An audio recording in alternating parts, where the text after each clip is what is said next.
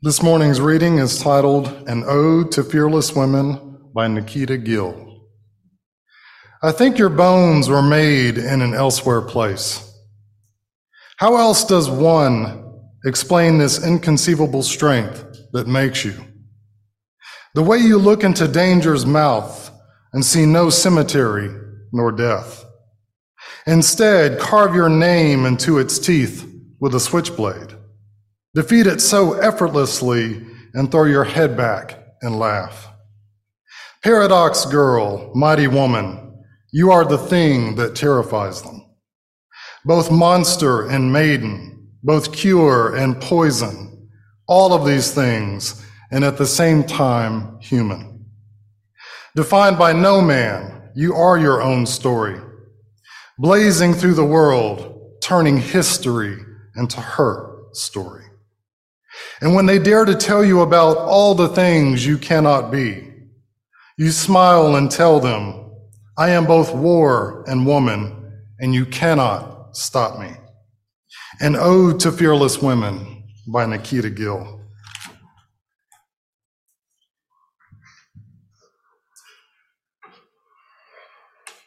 That poem was a sermon unto itself, right there.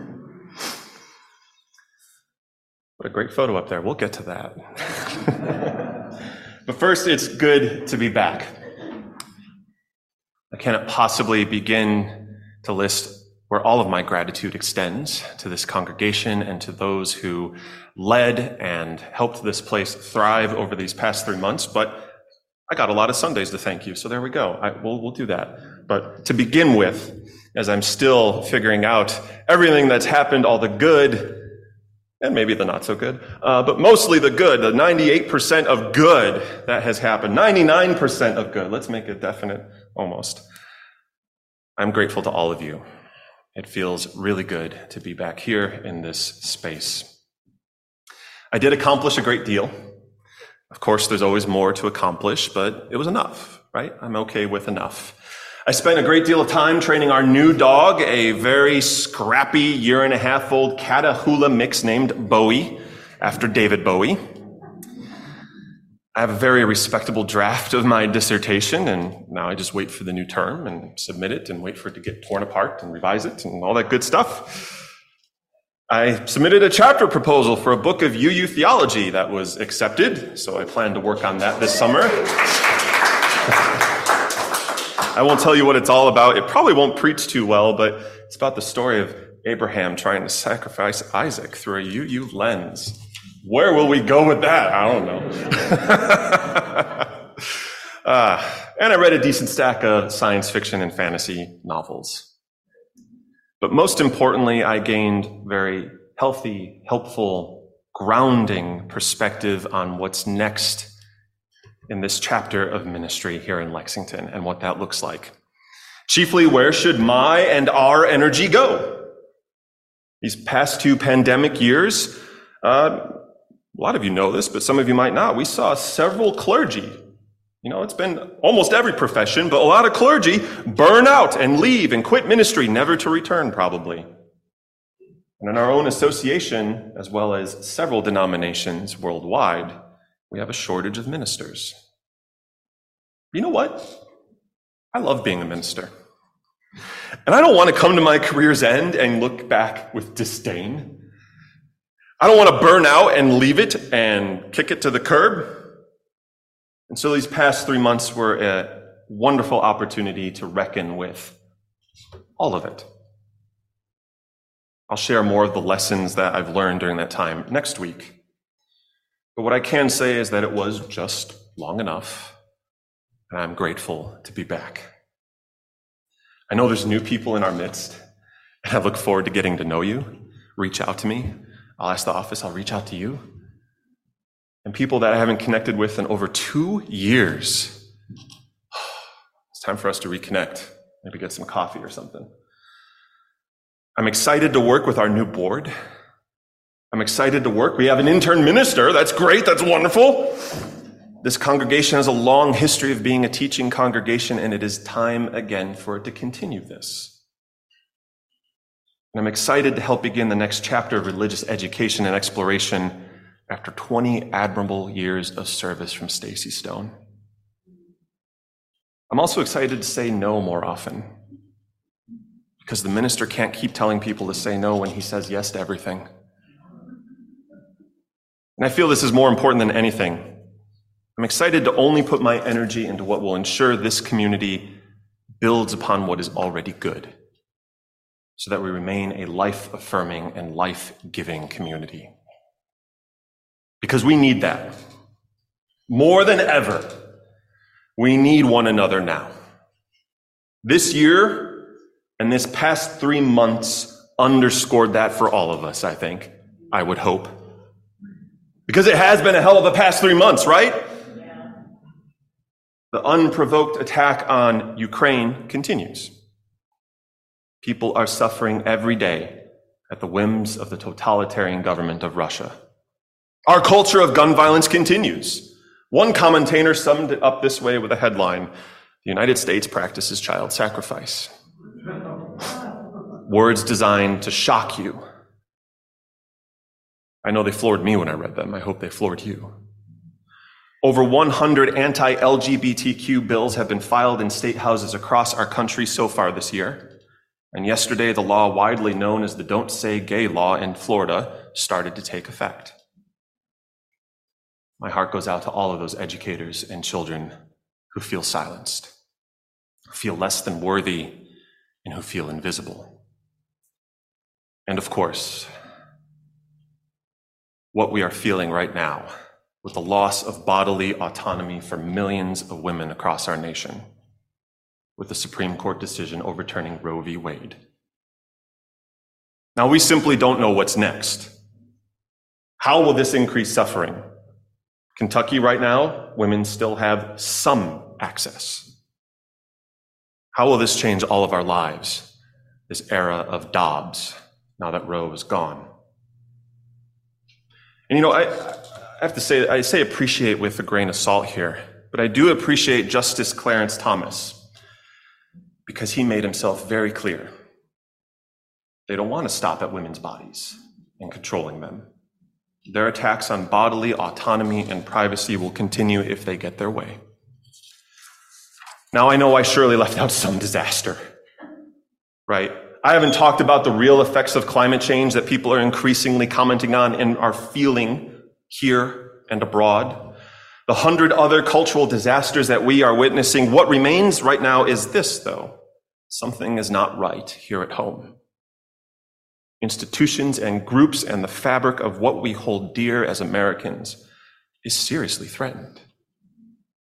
From school boards to church denominations, how many schisms are happening right now in churches? Great. To the government. And I trust that we are all aware of some of what's happening around us. And so we come here. We come to this place for sanctuary, for respite, for a place to forget our worries for some moment, to mobilize, to recharge, to center our hearts and minds, to find the space to let our souls toil freely. To that we can just say, may it be so, amen. And for all of many of you have been through this, the pain and suffering organizations like ours go through to find their mission. Those of you that have served on boards have surely been through that. It's real great, right? But for all of the pain and suffering in that figuring out a mission, it's this simple: sanctuary. Sanctuary. But even that is hard to keep in balance sometimes. The pull of the world around us is incredibly seductive. Be angry, it tells us. Be angrier. And then go from anger to hate. Become hate. Embody hate. More hate. Now, I'm all for righteous indignation, for holy anger, an anger that is beholden to love. But we must resist at all turns the temptation to be yet another house that partakes of the culture of hate, the irreparable division. I don't say it like it's easy. It's not. We could easily veer into a community that buries its head in the sand and hopes this all goes away. But we're the lucky ones. We get to hold the tension, the in-between. We love this world and this life, and we are unsettled. Our values teach us worth and dignity for all people. The key word is all. And sometimes the greatest dignity we can afford people is to hold them accountable for the evil they have wrought upon the world. We affirm the interdependent web of all existence, but we also see how distressed that web is, how the strands are stretched thin, how some may take generations to repair. Now, all this might lead us to think, oh, great, wonderful, we're going to be a mopey house of despair and gloom. That's not the case. This is a sanctuary of the human spirit, the entire human spirit. And we bring our joy here, our celebration, friends and family and beloved people. Now more than ever, our need for one another, our need for joy is paramount. I dream of people visiting this place, and they do. I hope they do. I hope they continue to. But I pray they visit this place and see this as a place of resistance and joy for what is yet to come.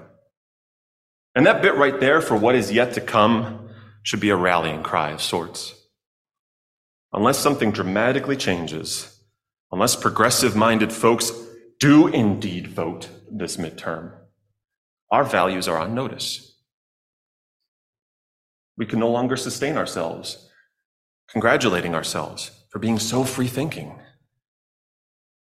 But we can show the world what it really means to be free-thinking, to get our hands dirty, to know this struggle may last generations, and still come back here to celebrate, to sing, to laugh, to love. I've been thinking quite a bit about times past and how people have endured insurmountable struggles. I've been thinking about how slave communities in the United States wove together their spirituals and songs of freedom, sang them under the cover of night, and never gave up hope. A hope that was dangerous, life-threatening, and spanned generations. Just imagine for a moment, no promise of freedom in your lifetime, and yet they still sang hallelujah and amen, singing the story of freedom in the Exodus, while dancing ecstatically in ring shouts, what some churches today call praise breaking.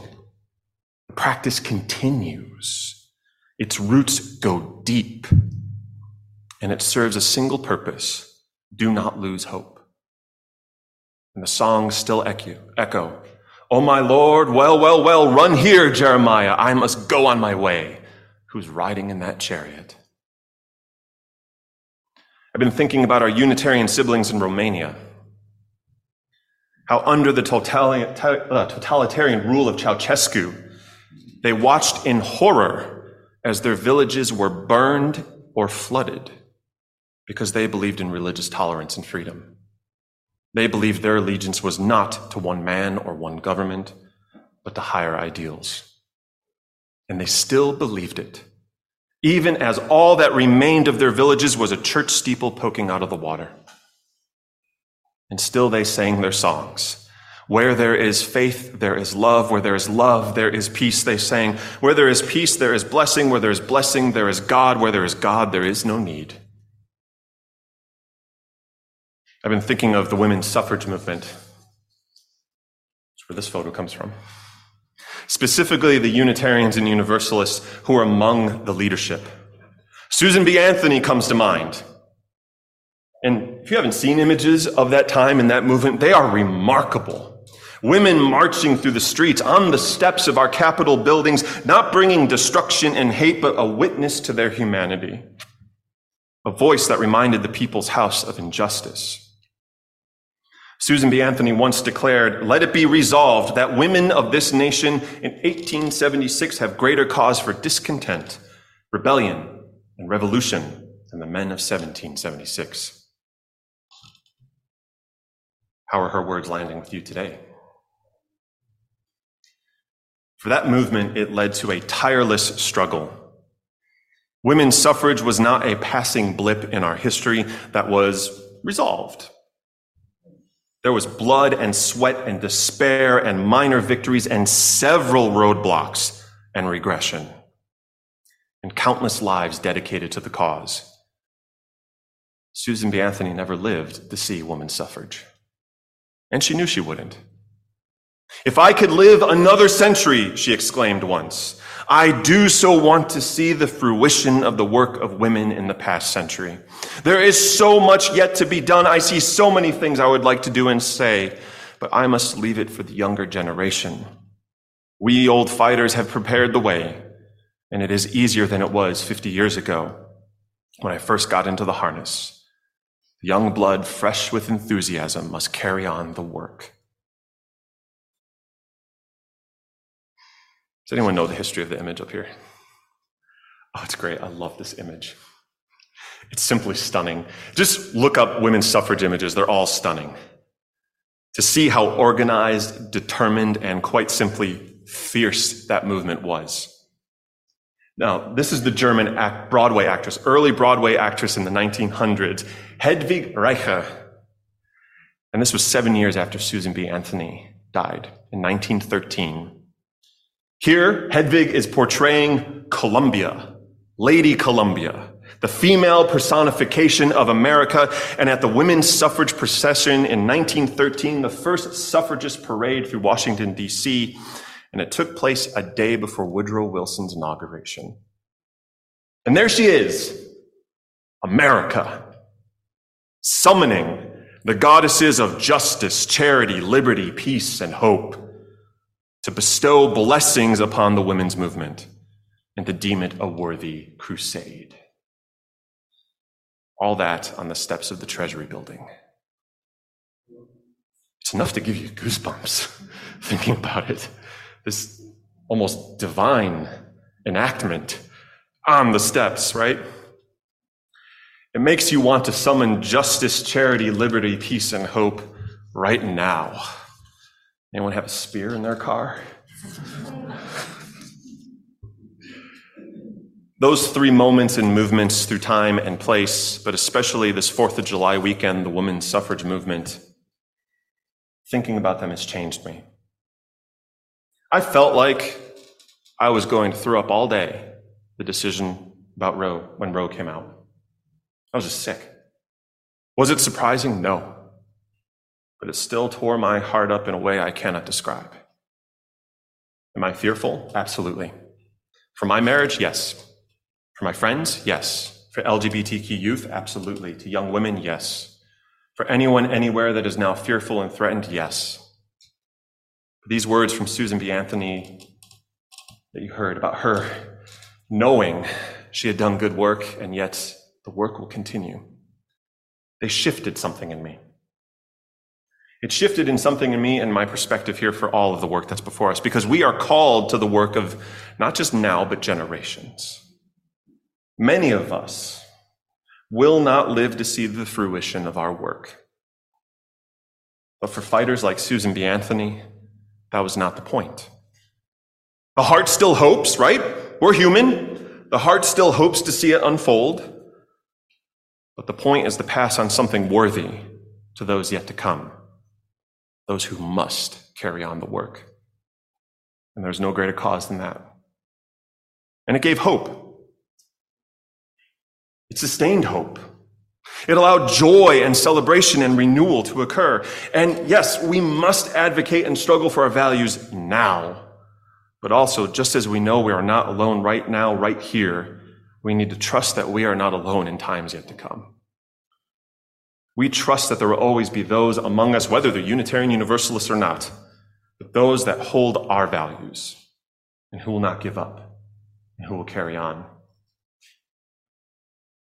Those three communities I mentioned earlier.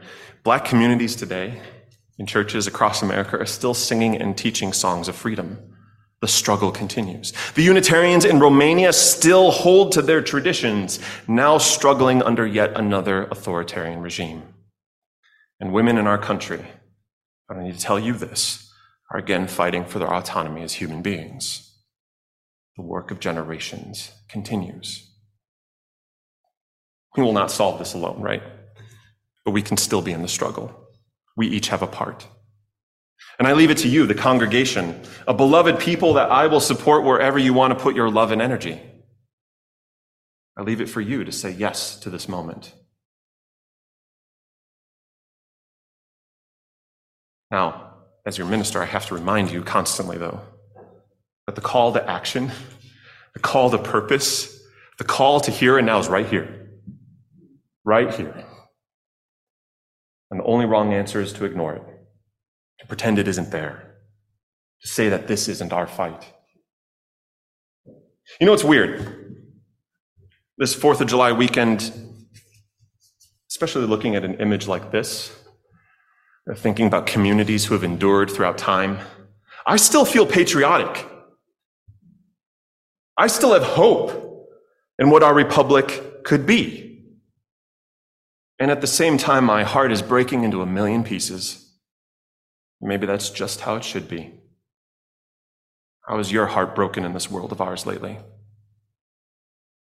And how will that heartbreak lead you not to despair, but to a renewed hope? I believe such a thing is possible. I really do. Movements and fighters and people who've lived their values throughout history have shown this to be true. And for a place like this, our business is hope. This is a religious struggle for us, and people need hope. The worth and dignity and autonomy of women is a religious value. Your worth and dignity and autonomy is a religious value. This is a soul-searching, soul-enlivening, soulful work. Emerson would emphasize soul and more soul, soulful work for a place like ours. And so hope, real hope, hope that doesn't get lost in the clouds, hope that knows this is a long-haul struggle, hope that brings us back time and time and time again to laugh and love and cry and joyfully greet this fragile earth of ours. So it must be. Amen.